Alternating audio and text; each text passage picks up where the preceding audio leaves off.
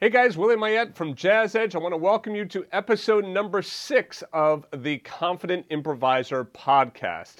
In today's podcast episode, we're going to be talking about the key to killer licks. All right, so I'm going to show you how to make your licks sound more professional. So I want to remind you, this podcast is for my students that are taking the Confident Improviser course at Jazz Edge. It's designed to help you stay focused while learning improvisation and being able to learn away from the piano, kind of take it with you to go. There is a video replay of this episode, so if you want to see any of these licks being performed or you want to get the sheet music for today's licks, you can get all of that at jazzedge.com, and it's right in the Confident Improviser course. You can also learn more about the Confident Improviser at theconfidentimproviser.com. Okay, so let's get right into it. Today's topic, again, the key to killer licks. So, killer licks. There's a couple of things that you want to do. And when I say killer licks, I mean licks that you can play, and you can play well, and you can play well all of the time, and you just feel like you own them. All right, so there's a couple of things that you need to do. Number one is pick a simple rhythm and master it. Rhythm is at the key to everything that we do at the piano. So if you really don't have your rhythm down for a lick, then it's going to be very, very difficult for you to be able to play that lick. The rhythm that we're using is ba triple la di ba di ba di ba da. So it's ba triple la di ba di ba di ba da. If I play it on a note on the piano, ba triple la di ba di ba di ba da. 3, 4, ba triple la di ba di ba di ba da. Now, it could be any of the rhythms that we've talked about in the Confident Improviser. It could be a rhythm that you come up with. I would say, though, keep it simple, meaning that it shouldn't be too long. The nice thing about this rhythm is it goes over the measure, which you'll see once we get to the sheet music, by a couple of beats. Okay, but it's not so long that it's 2 measures or 3 or 4 measures long. It's easily memorized and manageable. So if you're listening to this away from the piano, I would suggest tap this. Ba triple la di ba di ba di ba da. You know, like tap it and try and get that rhythm in your bones before you get back to the piano. So that's the first thing. Pick one simple rhythm, master it. Now, I did not put this down, but it should go without saying as well. You also need a simple accompaniment that you have mastered. For this accompaniment today, we're going to use the accompaniment right from the exercise number 6, okay? So just that simple quarter note bass line, make sure that you have that memorized as well. All right, the next thing, you want to pick notes that are simple as well. For today's example, we're just going to use the notes of the C major 5-finger scale, which is C, D, E, F, and G. So you want to make sure that you know those notes also. That's pretty simple, right? Like that 5-finger scale, it's only 5 notes, starting right on C. Make sure you have it memorized. This shouldn't take too long for you, right? I would go ahead and play it up and down a few times just to make sure that you really got it underneath your fingertips. Okay, so you got that as well.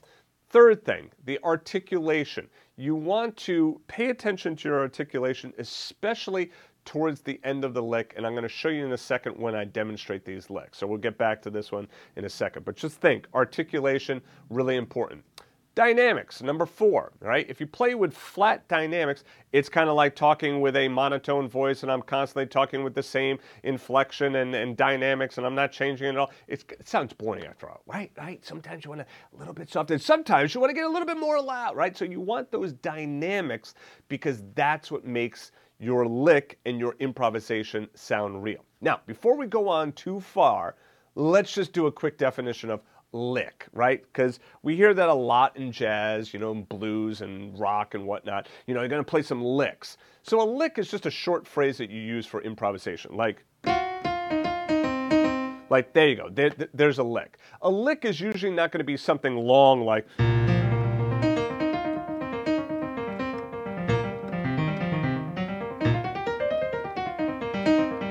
right? Something like that. That would be way too long for a lick, and quite frankly, that doesn't sound very good at all because I'm not putting any breaks in there, no pauses, no breath, all right? So a lick is usually kind of a short. It might be as little as 2 or 3 notes, and it might be as long as a measure, 2 measures, maybe even 3 measures long, all right? And then these licks, we could put them together and then form larger licks and then form our improvisation from there. But to be honest with you, I don't want you to just think of improvisation as being licks, because then you could get into sounding like a lick player, in which you just go from lick to lick to lick to lick, and it's really not improvisation. It's more like painting by numbers at that point, all right? So true improvisation is, yes, you have these ideas in your mind, you've practiced them, you've heard them, you have had them underneath your fingertips, you've played licks, but true improvisation is really just bringing everything that you've learned up to this point in time and bringing it all together in real time, all right? So it might be a lick, it might be, just kind of like playing around with something right off of, your scales, all right? But the point is that it's all done in real time. All right, so that's licks. Okay, so, and like I said, dynamics. Really important to make sure that you, think about your dynamics. The last thing is range. And in range, what we're doing is we're saying, okay, well, I don't necessarily have to stay right over here. Maybe I come up here. Maybe I come up here, okay? And we'll talk about that as well. All right, so let's get into the 2 licks that I have here. I have the sheet music for them. The sheet music is in the inspiration sheet music, all right? It's the second page of the inspiration sheet music. So just take a look at this first lick.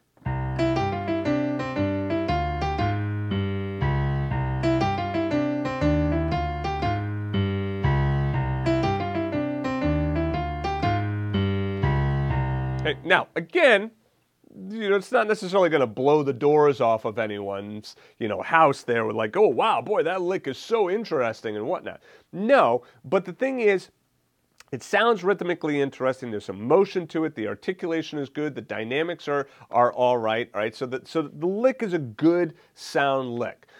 When I listen to students play, and they'll play the bass line, right, and they'll be improvising in the right hand, like even using like a rhythm like triplets and eighth notes, I'll hear a lot of times this kind of stuff.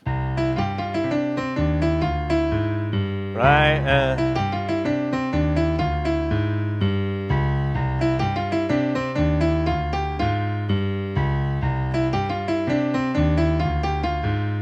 Right, so the rhythm might be off, sometimes the notes might be off, but then a lot of times the articulation is off as well. So listen to what happens. I'm going to play the lick 2 times for you, and I want you to listen to both times, and you tell me which one sounds more buoyant to you. Sounds like it it kind of has more life to it. Here's the first one.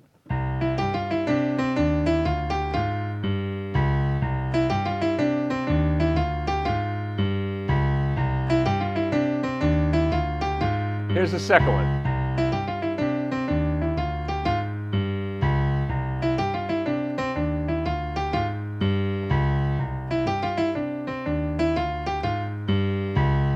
Now, if you answered the second one, I would tend to agree with you. The first one, I was playing pretty much dynamically flat. The rhythm also on this was, it kind of like played the rhythm a little bit straight, and the articulation of that last note, that quarter note, rather than playing it short and rather than giving it a little bit of a bounce, I just kind of held it out, and it sounded just kind of flat. The notes were okay, but the rest of it was not. So let's pause there for 1 second. The notes were okay, meaning that the notes that I played were absolutely fine. So the bass notes, the accompaniment notes, and the right-hand improvisation notes, all fine. So then you might scratch your head and say, well, wait a second, isn't that it? I got the right notes, I got the right accompaniment. Isn't that enough? Like haven't I achieved improvisational greatness there by playing the right notes along with the accompaniment?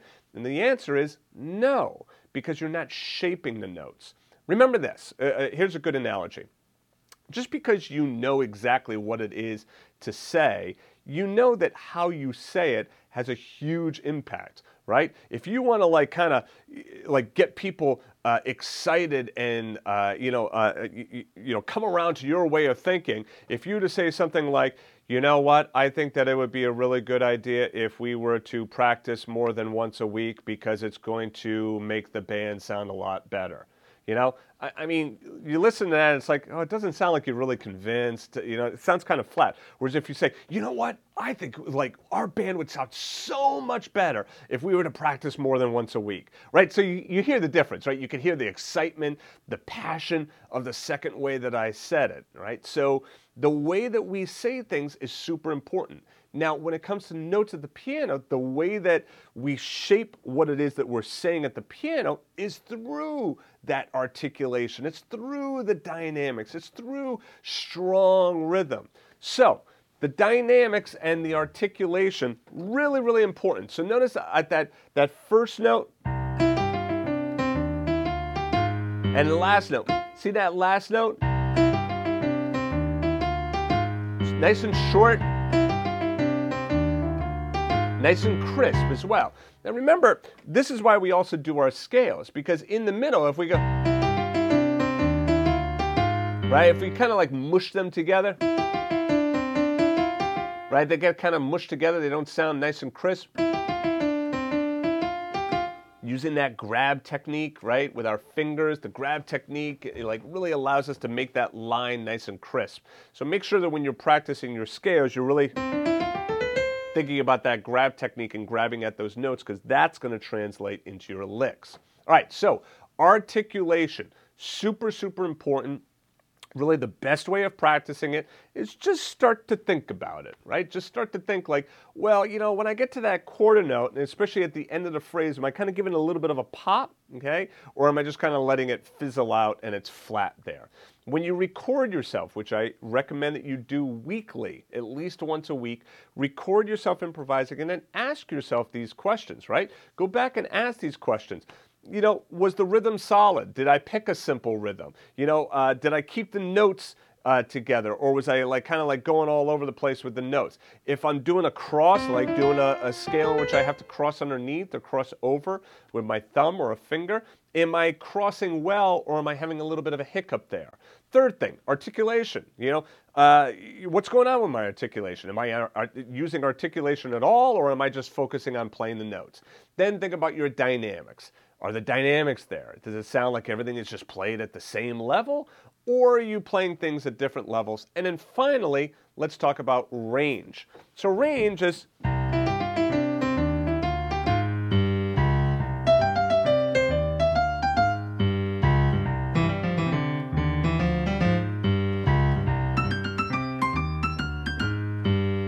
we're probably not going to play it down here. Right? That's a little bit too low and it's getting conflicted with the other hand, with the bass hand, right? But the point is, by moving into that range, like playing it here, or playing it here, or playing it up here, okay, that changes the whole vibe and feel as well. And the cool thing about that is that you could play the lick more than once, right? Whoops.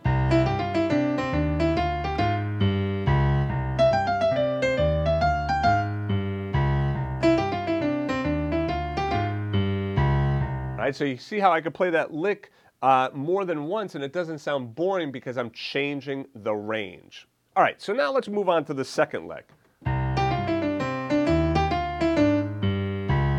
So you see I took exactly the same rhythm. Why the same rhythm? Because I'm really just trying to nail that rhythm and really have that rhythm deep within my soul, right? So that I could play ba triple a D ba D ba D ba da. I could play that rhythm anytime. I can apply whatever notes I want to it, and I know that I own that rhythm. Okay? So that's why I keep playing that rhythm over and over and over again. It's a great way to practice that. So now again, notice here, same thing. I'm thinking about my dynamics. I'm thinking about my articulation. I'm thinking about range. So, sorry. Whoops, so let me fix that again. There we go. So you hear also in the dynamics how it might start loud and kind of get a little bit softer. Now, one thing that we're also have not talked about yet, which we will talk about down the road, is accents, right? You hear how sometimes I will accent one note over another. For right now, don't worry too much about that, but just kind of put it in the back of your head. Accenting notes, that's an interesting concept as well, right? So.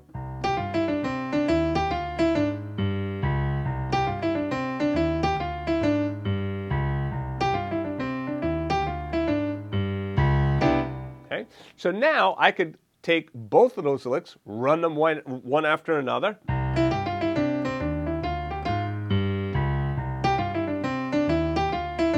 I could change the range.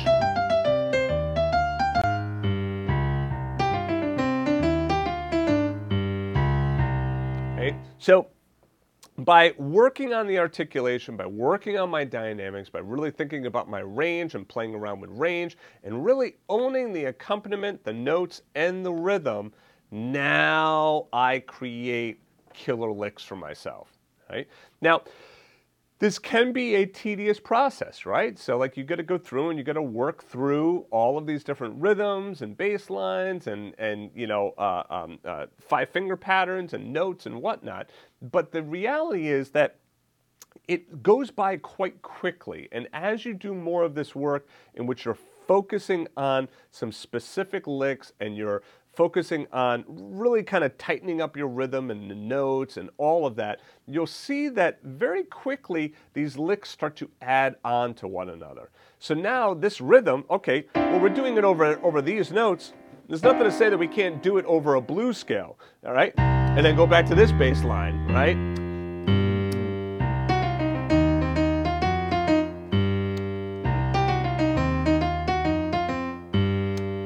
Right, so you see how I'm playing that other bass line, and I'm playing the five-finger blues scale here, but I'm using the same rhythm. So this is where, as we start to practice and we start to kind of make our practice more encompassing, we can really start to utilize some of these same concepts from lick to lick and accompaniment to accompaniment, scale to scale, right? So the point is you want to really make sure that you master those rhythms, because by mastering those rhythms, you can reuse them over and over and over again. All right, so now if you have any questions on what I've covered here, remember every Thursday at 1 p.m. Eastern, we do our live Q&A session for the Confident Improviser. Anyone who is in my Confident Improviser course is welcome to attend. The link for that, just log into jazzedge.com, and right at the top of the page where it says live training, go ahead and click there and you can get the link to the live training. All right, so that's it. Thank you guys for joining me, and I'll see you in the Confident Improviser.